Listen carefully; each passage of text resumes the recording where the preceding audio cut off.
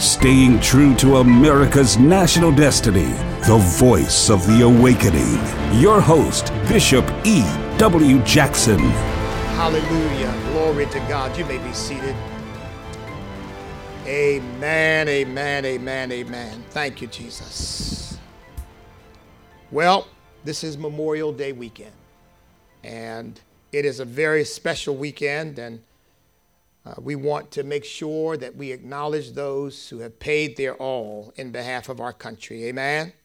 Amen. Let's give a hand to those families that are mourning loved ones today.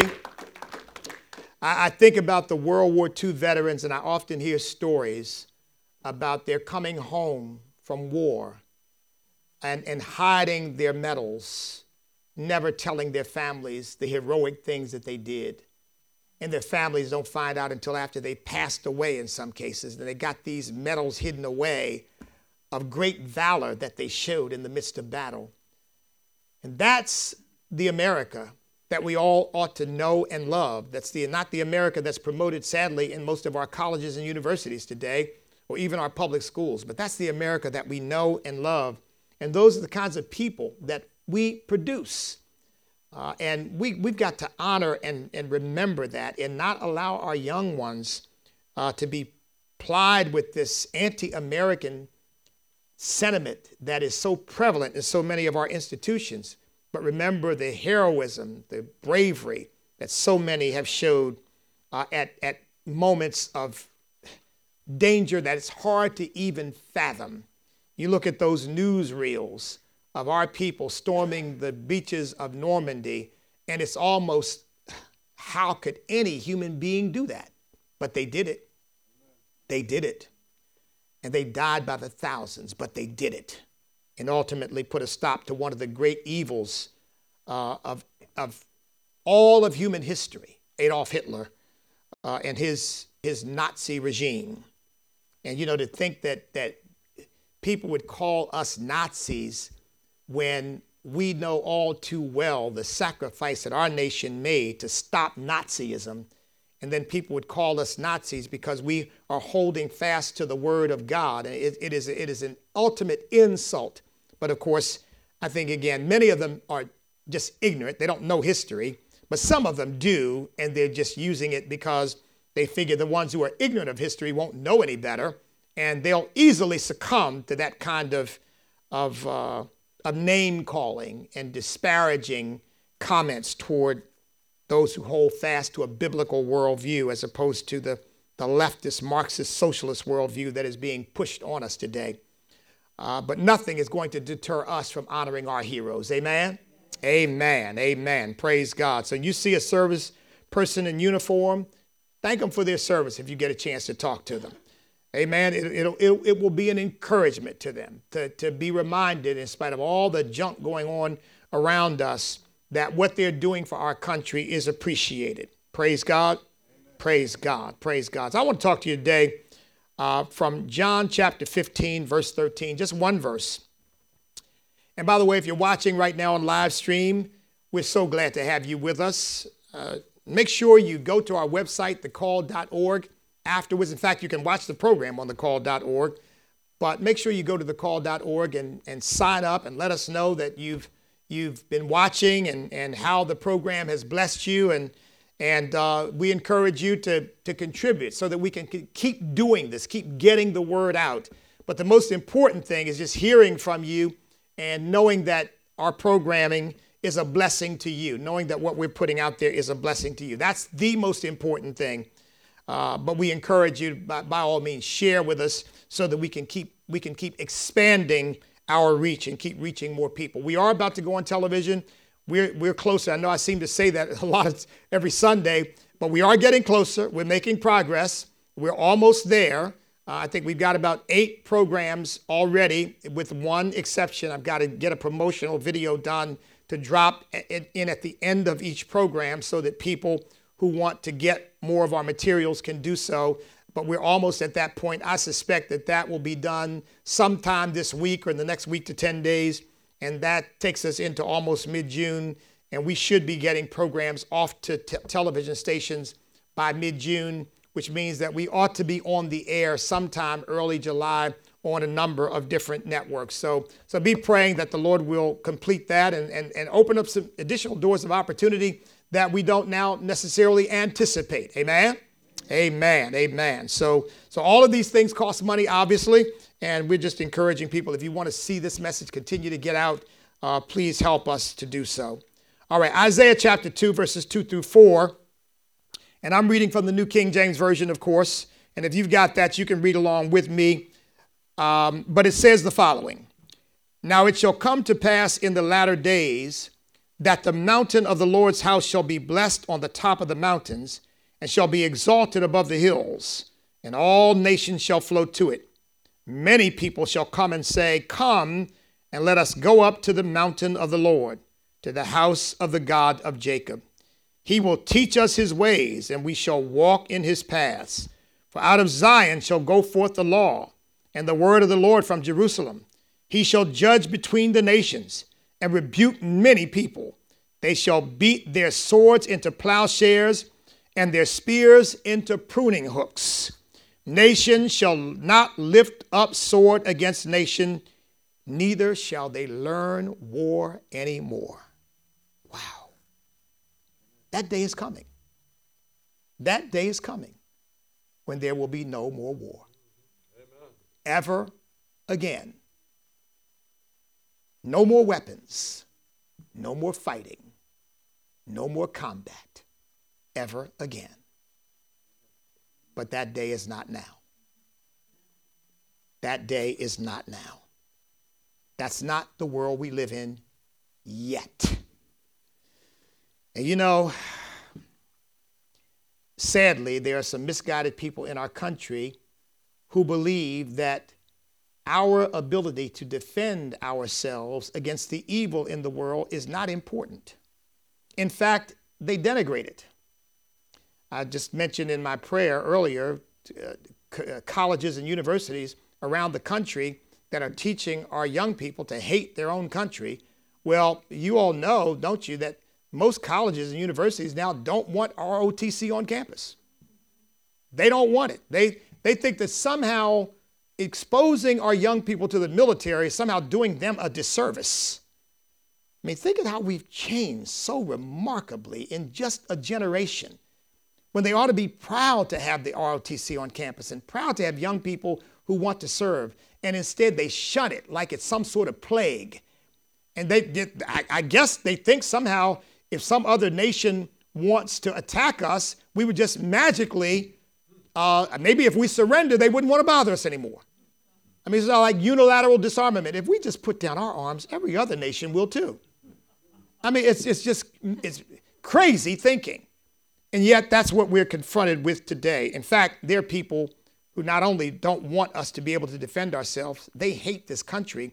In fact, one of Bernie Sanders' supporters, when he was running for president, said that it might be good if America got conquered by another nation. We would learn our lesson. Yeah, I mean, this is the crazy stuff you hear from Americans. And one of them said, yeah, of course we would have to have concentration camps because we've got to denazify people. That's the way some of our fellow citizens feel about our own country and our people. I was just reminded of Ward Churchill. I was trying to remember his name, and I finally got it. Ward Churchill, who was a professor out at the University of Colorado, and he's the one who said he got fired, thank God, after a long, bitter controversy. But he's the one who said that the 3,000 Americans, or 3,000 people, most of them were Americans, but some were not, who were killed on 9/11 deserved it because all they did was kill the little Nazis. I mean, yeah, an American who thinks that way about our own country and about our people, that somehow they deserve to be killed at 9/11.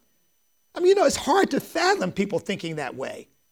But yet, we've got people in our country who do think that way. And yet, America has done more to help the world than any other country that's ever existed. And by the way, you know what's sad? Some people who think that way claim to be Christians.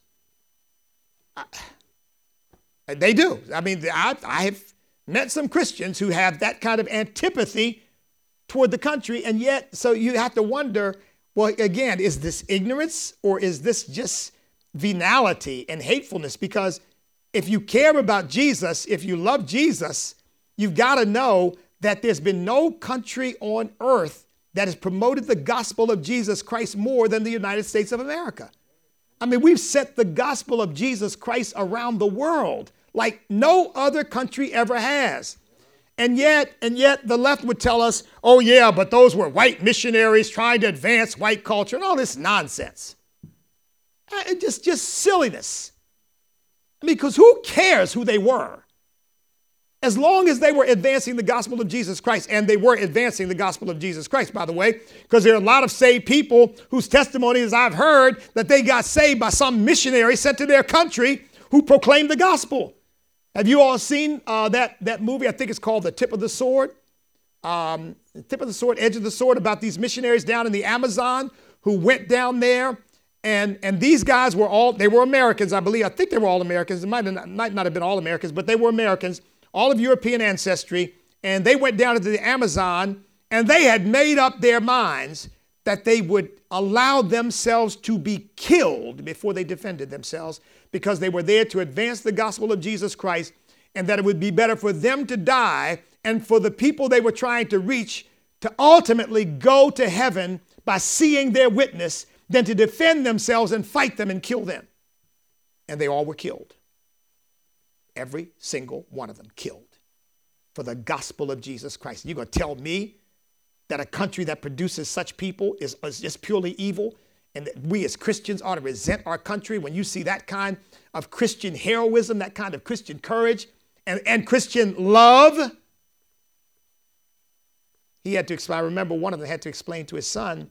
He said, well, Daddy, if they attack you, will you fight back? And he said, no, son, I can't. I can't.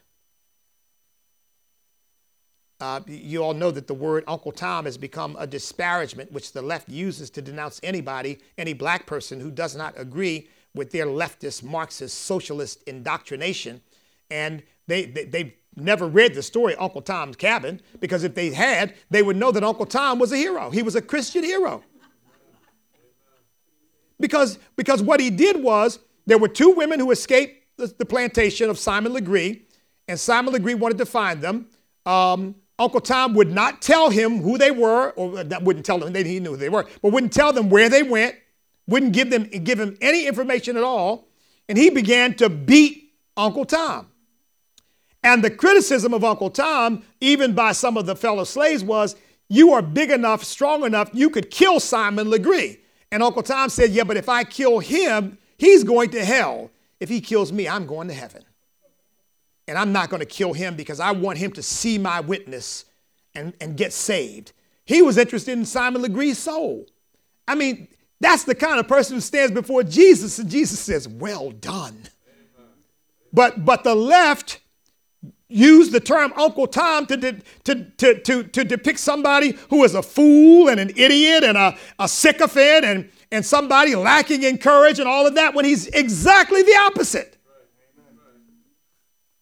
That's the kind of person. Now, that was a fictional story, but I'm sure that Harriet Beecher Stowe was depicting something that she had heard and witnessed. Because remember, slaves did not come here as Christians for the most part, and they ended up getting converted in America because they allowed them to at least hear the gospel of Jesus Christ. Now, yeah, they perverted it, but nevertheless, people got saved. And their whole attitude changed. Amen? Amen. Amen. Praise God. There's plenty to be proud of, godly proud of, about this nation. And by the way, no other nation was ever established on the grounds that rights and freedom don't come from government. Every other nation prior to ours took the view that whatever rights you have, whatever freedom you have, it is the grant of the king, or it is the grant of the emperor. America came along and took this unique notion that no, it's not. No, it's not the grant of anybody but Almighty God himself. Not even the majority grants you your rights. Your rights are granted by Almighty God, which, by the way, is why, and you're going to see this be more explicit in time to come, but there's an attack on the Declaration of Independence and an attack on the Constitution, because, quote unquote, they're written by white men who were slave owners. That's one. But the other is that underlies that they don't like the fact that rights and liberties come from Almighty God. See, because if rights and liberties come from Almighty God, you can't get from Almighty God the right for same-sex marriage, because that's against God's word. That's not a right God gives to human beings. And you can't get the right to abort an unborn baby. That's not a right God gives to human beings. And you can't get the right to be recognized as someone of a different gender when you announce yourself a great big man, you announce yourself a woman, and now you have a right that everybody's supposed to bow to that and call you by certain pronouns and call you by a different name. And if they don't, they should be fined or even in California imprisoned for misgendering. That's not a right God's going to give you. You got to get God out of the picture so we can make up some rights on our own, which is exactly what the Supreme Court did in Roe v. Wade and Obergefell versus Hodges. They just made it up. They decided they wanted this to happen, and they just made it happen. Because there's nothing in the Constitution that justifies abortion or justifies same-sex marriage. That's just something they made up out of whole cloth. It is the law of the land now, and we know we respect the law of the land, but I say I don't respect that as a reality. It's what I used to call when I was practicing law, we call it a legal fiction. Meaning it doesn't comport with reality, but the law says it, so we treat it real for purposes of the law, but it's not real. Amen. Hallelujah. Now, too many Christians, here's where it gets dicey, and pastors are going along with this. Just sitting by silent. And got the nerve to criticize me and tell me, well, you're too political. Everything I just talked to you about is in the Word of God. Every single word of it. So what they really mean is don't apply the word of God to that, because that's our little bailiwick and that's our little thing. And we don't want to be separated from the Democrat Party and its crazy policies. So don't bring that up. Just leave that aside. See, what they don't understand, I don't care what party it hits. I don't care. I wouldn't care if it was the Republican Party, the Constitution Party, the Democrat Party. I don't care about any of that. What I care about is whether we're going to be a nation whose God is the Lord. That's what I care about. Because, see, I don't believe that our brave men and women in the service died for same-sex marriage, or died to kill an unborn baby, or died for some confused man to think he's a woman, or some woman to think she's... They died for our fundamental liberties under God Almighty. The right to freedom of speech, the right to freedom of thought, the right to freedom of action, the right to keep and bear arms, the right to, in other words, to defend ourselves and our families against those who would do us harm. Those fundamental rights that God has given us that no government should ever be able to take away. I believe that's what they paid their all for. Amen? That's why they went and fought against the Islamic terrorists of 9/11, because it was clear that, and they expressed it, their goal is to bring down the United States of America, to subjugate us. And pastors are going along with it, and Christians are going along with it and being silent. And there's only one word for what they are doing: cowardice. Cowardice. The word says in Revelation 21:8, but the cowardly, the unbelieving, the abominable, murderers, sexually immoral, sorcerers, idolaters, and all liars shall have their part in the lake which burns with fire and brimstone, which is the second death. Now, don't you wonder, wow, murderers, sexually immoral, sorcerers, idolaters, listed with the cowardly? Wow, seems a little harsh. But you know why I believe that the word God puts those together? Because if you're a coward, you're going to be unbelieving. You're a coward because you don't believe that God will take care of you. You don't believe that God is sufficient. And so you're trying to protect yourself, and you're trying to make sure everything is based upon your own selfish needs and desires. So you are unbelieving. or you're cowardly, says the abominable, because you turn a blind eye to any abominable thing because you don't want to get yourself into controversy. It's about you. You're a coward. Or you're a coward because you'll watch people be murdered and ignore it. Like the list of 92 innocent children murdered in the last year and 5 months that barely make a news story. I went to Richmond to talk to this pastor about this young woman and her 3-month-old baby gunned down, sitting outside enjoying the nice weather. And some thugs decided they were going to shoot it out and kill that mother and her young child right there. I stood at the spot where they found their bodies.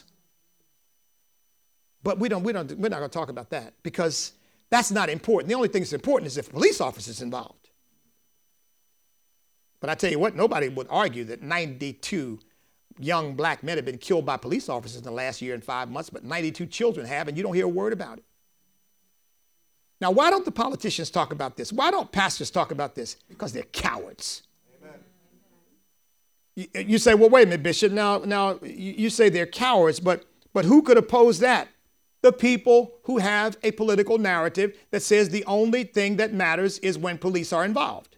They don't want you bringing up anything else because they see that as a distraction. So then it can't really be about black lives. Not really. No, it's about a political agenda. And when they can use the death of a black person for the agenda, fine. But when they can't, just kick them aside because they don't matter. Say, well, wait a minute, I haven't heard anybody say that. They might as well. That's their behavior tells you that. I mean, I don't know whether you all have caught any of these parents, grandparents on television pleading. Won't somebody pay attention? One woman I saw from Minneapolis, 10-year-old child fighting for his life in critical condition, shot down in some crossfire gang. And she said, do you have to be a thug in order for it to matter? Do you have to be killed by a police officer or shot by a police officer in order for it to matter? Does my 10-year-old grandson not matter to anybody? So because I don't see anybody concerned about this. And she wasn't any Republican operative or conservative activist. She's just a grandmother seeing the lying hypocrisy in this whole thing. Because she's thinking, well, now, wait a minute. If black lives really matter, what about my 10-year-old grandson? Sorry, Grandma, he doesn't count because he doesn't fit our narrative. 92 children dead. Barely a word spoken. And see, and if you're a coward, you certainly don't want to talk about abortion. Because after all, you're going to be accused of interfering with a woman's reproductive rights. That's not a reproductive right. That's a right to kill your baby. It's not reproductive. But you can't say that because after all, Planned Parenthood is shooting money your way. Yeah, a lot of these people are bought off. Shouldn't surprise us. Margaret Sanger did that from the very beginning. She bought off people who she thought she could use for her purposes. Over 1 million babies aborted every year. Silence. 400,000 of them, 37 to 40%, depending upon the community, 37 to 40% of them black babies. In New York, more babies are aborted than born. And yet we're told if there's a racial disparity, something must be wrong. Let's look at that. Let's examine that because this is a matter of social injustice. Except when it comes to the killing of unborn babies, then the disparity doesn't really matter. We're not going to look at that. And in spite of the fact that Margaret Sanger was a rabid racist, think of the arrogance of this. This woman actually believed that she knew best who should live or die. She actually thought, and I'm not exaggerating this at all, she actually thought that black babies should be wiped out because we don't need more of those. She thought that what she called the feeble-minded should be wiped out. We don't need more of those. in feeble-minded, in her mind, I guess a child may be born who is autistic, or a child may be born with any kind of mental disabilities or physical disabilities, wipe them out. She called them weeds that needed to be ripped up. This woman was a monster. And she actually spoke to the Ku Klux Klan on numerous occasions because she shared their viewpoint.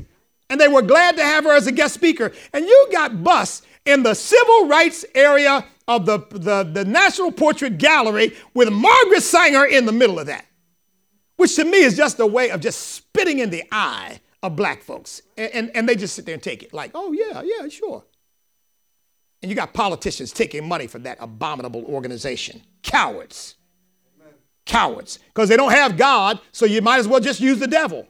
And you all know I told you that the Satanic Temple sued in Texas and said that the Texas courts, that the Texas law against abortion, that was limiting abortion, was interfering with their religious liberty, they said, because abortion is a satanic ritual. Yep. Truth. That's the truth.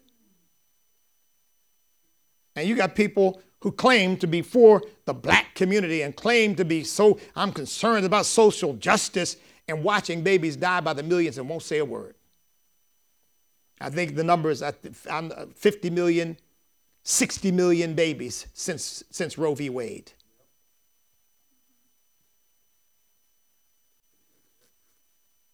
Cowards. And besides that, look, these people are not after justice. They're interested in power. That's what this is all about, which is why they can ignore things that you would think are obvious. Amen? Amen. Amen. And by the way, here's another one. And please hear this well. This whole LGBTQ movement is after your children. They are after your children. And you still have pastors too cowardly to call it out. Because look, what do you think Drag Queen Story Hour is about? That's not about making children. How are you going to make a kindergartner sensitive to the LGBTQ movement? No, you're recruiting them.